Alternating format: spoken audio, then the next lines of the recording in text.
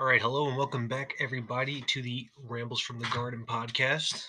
Um, I know it's been a while. It's pretty much keeping up with the monthly timeline, though. I should probably be doing this more often, but we'll get there eventually. A few things I wanted to talk about today, starting with the Knicks head coaching search. Basically, we have no idea what's going on right now. We've seen reports of candidates being interviewed again, multiple interviews. We see a bunch of random stuff about how. So I just saw something today about how the kid was the front runner all of a sudden. I don't know if I hold any weight in that. I believe Tom Thibodeau is probably still the favorite, although I want Kenny Atkinson, as you may know from all the things I've written in the past, and honestly, what for most Knicks fans are discussing, I believe. Um, but the coaching search is still going, as far as we know. I remember reading somewhere that it was supposed to be a lock and a final decision in the last week of July, so the 30th, 31st area, I think was the final or the given date. That might be extended for all we know now. Um, so no certainty right now on the coaches. I hope. Oh, just going back to something that I wrote actually recently. I had seen a report from SNY TV, and I mean I don't know how legitimate that is either. Honestly, the media can be such a smokescreen all over the place anyway. So it was reported that they might want to hire one of the candidates as head coach and retain or hire also another one of the candidates as an assistant. Now, when I hear that and I read that, I immediately go to Mike Miller, who, as we all know, has took over the reins from David Fizdale after he was fired from the Knicks. And Miller's been around the team now for such and such amount of games, about like 40-ish games, because Fizdale was fired after like the 22nd, I think. They 8-14, they were done. Bye, Fizdale, you suck. And then Miller comes in and becomes a freaking god, basically. I mean, god given the circumstances. And I would hope that he's the one who ends up being an assistant, because first of all, it would keep continuity. It would keep a familiar face around for these young guys, because we've had like 7 coaches in the past 7 years, and realistically, like that's just not good for camaraderie and team building and development, no matter who you are, young, old, veteran, superstar, elite, whatever. And keeping Mike Miller around would be the end goal, especially for me personally. I think he would really help us out. He, for the most part, seems to have a good rapport with the young guys, and they seem to like him and trust him. So keeping him just makes a multitude of sense. Whatever I'm saying, I don't know. I'm just kind of having like a brain fart here. Now, who he assists is the issue. If it ends up being Thibodeau, maybe it cancels out the concern that a lot of people have with Thibodeau.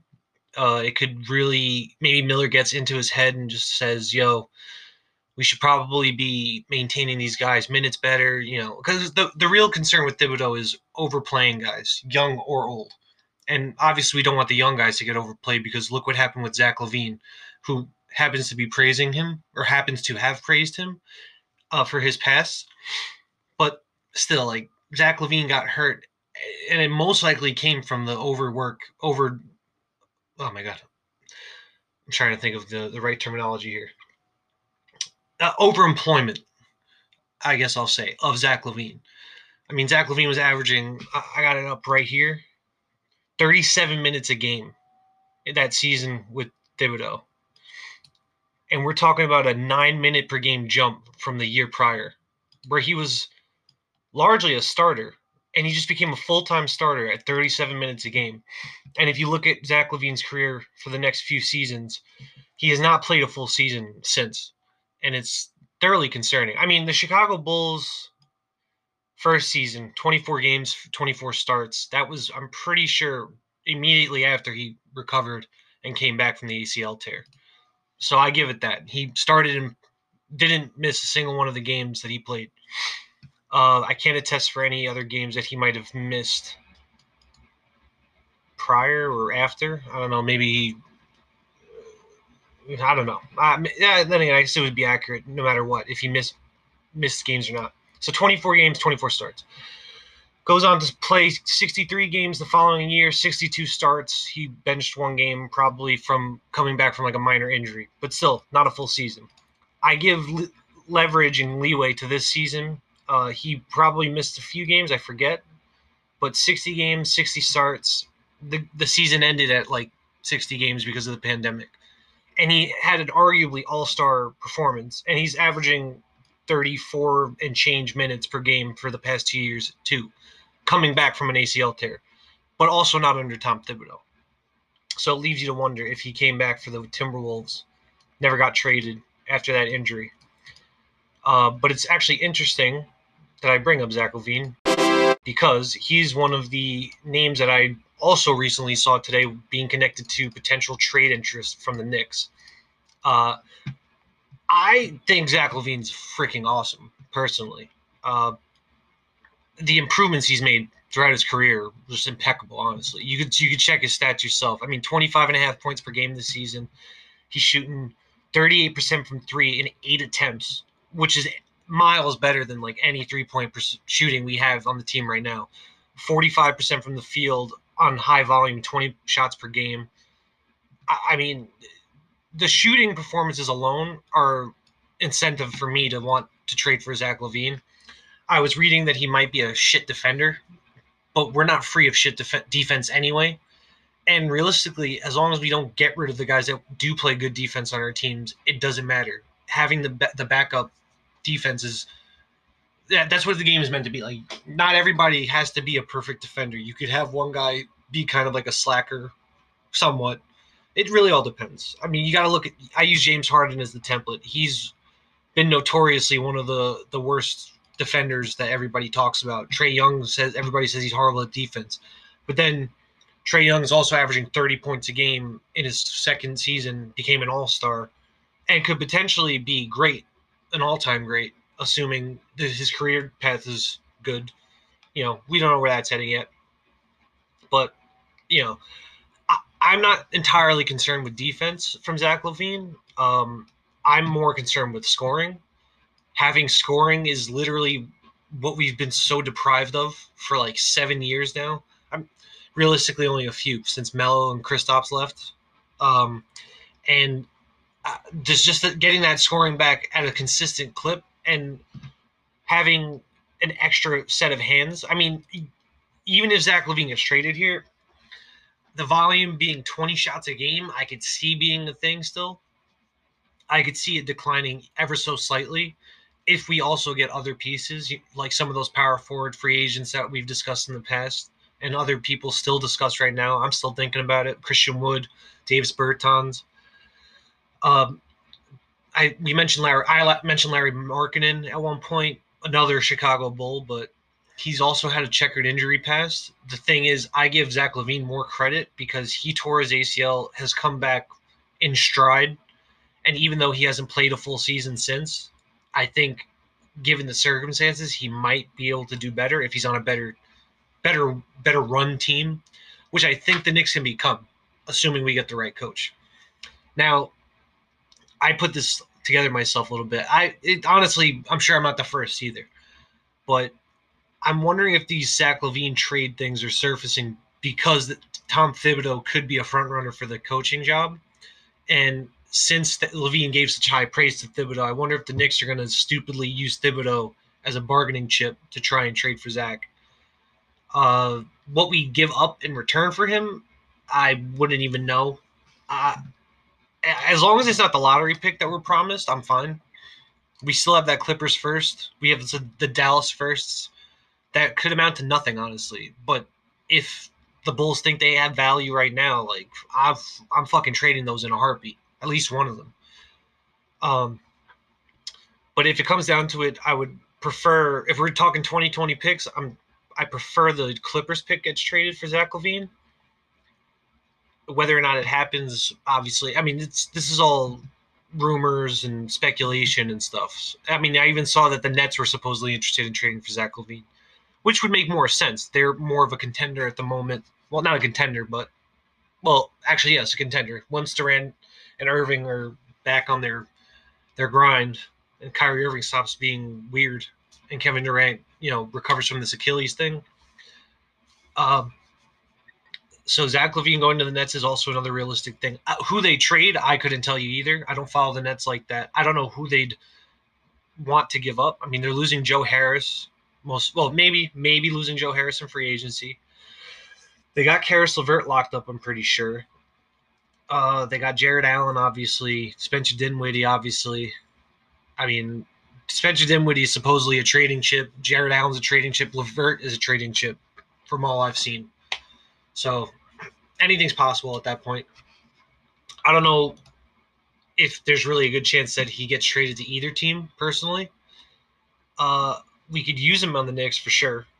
We could use some facilitators, some scorers, some initiators. But a lot of people, get ready because this is a troll segment, honestly. Yay! A lot of people are looking to dribble Robinson. He could be the future. But, that's just what I'm seeing. I'm hearing from the grapevine. But I'm 100% completely kidding. I love Mitchell Robinson to death, obviously. All these workout videos that are popping up of him dribbling by people and dunking and shooting, they're good to see. I like the initiative. It obviously doesn't hold any weight as far as potential in an NBA setting. I think if he works on it in an NBA setting and gets a little bit more fluid with his dribbling and his jump shots and his form, then maybe he could get somewhere. I don't want him dribbling the ball. I don't want him handling the ball. I don't want to end up treating or having people treat Mitchell Robinson like Julius Randle this year, where he's dribbling into triple and double teams and losing the ball every 2 seconds. So I'm gonna hold bite my tongue on dribble Robinson. However, as far as Knicks content, we aren't going to see a lot of the Knicks for at least like 7 more months. So getting to see Mitchell Robinson dribble and dunk on some people in the gym is pretty nice. Getting some jumpers in, showing off his range, even though it looks a little wonky. I mean, I don't care. I don't mind it. But I don't think most people seriously consider Mitchell Robinson like a future point guard at all. I think it's just us being silly Knicks fans, as we always have been, because we have to settle for so much. But yeah, Dribble Robinson, love him, adore him.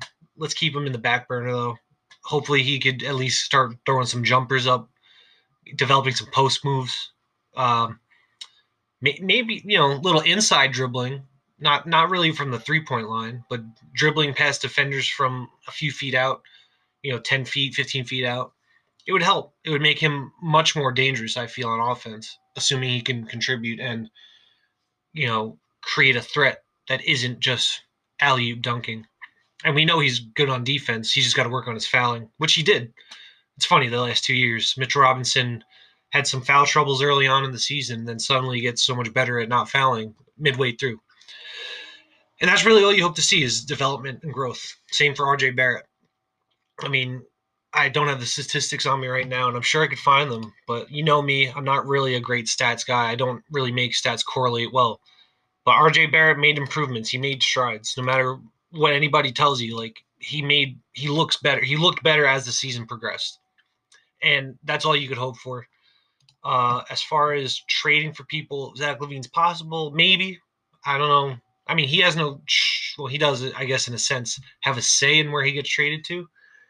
But, I mean, I'm not going to put any pen to paper on that anyway. I don't think Zach LaVine's a definite trade piece to be sent here to begin with.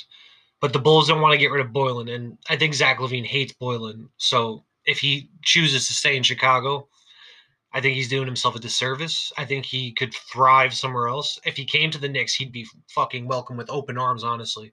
He's so much better than a lot of the guys we've had in the past, 4 years anyway.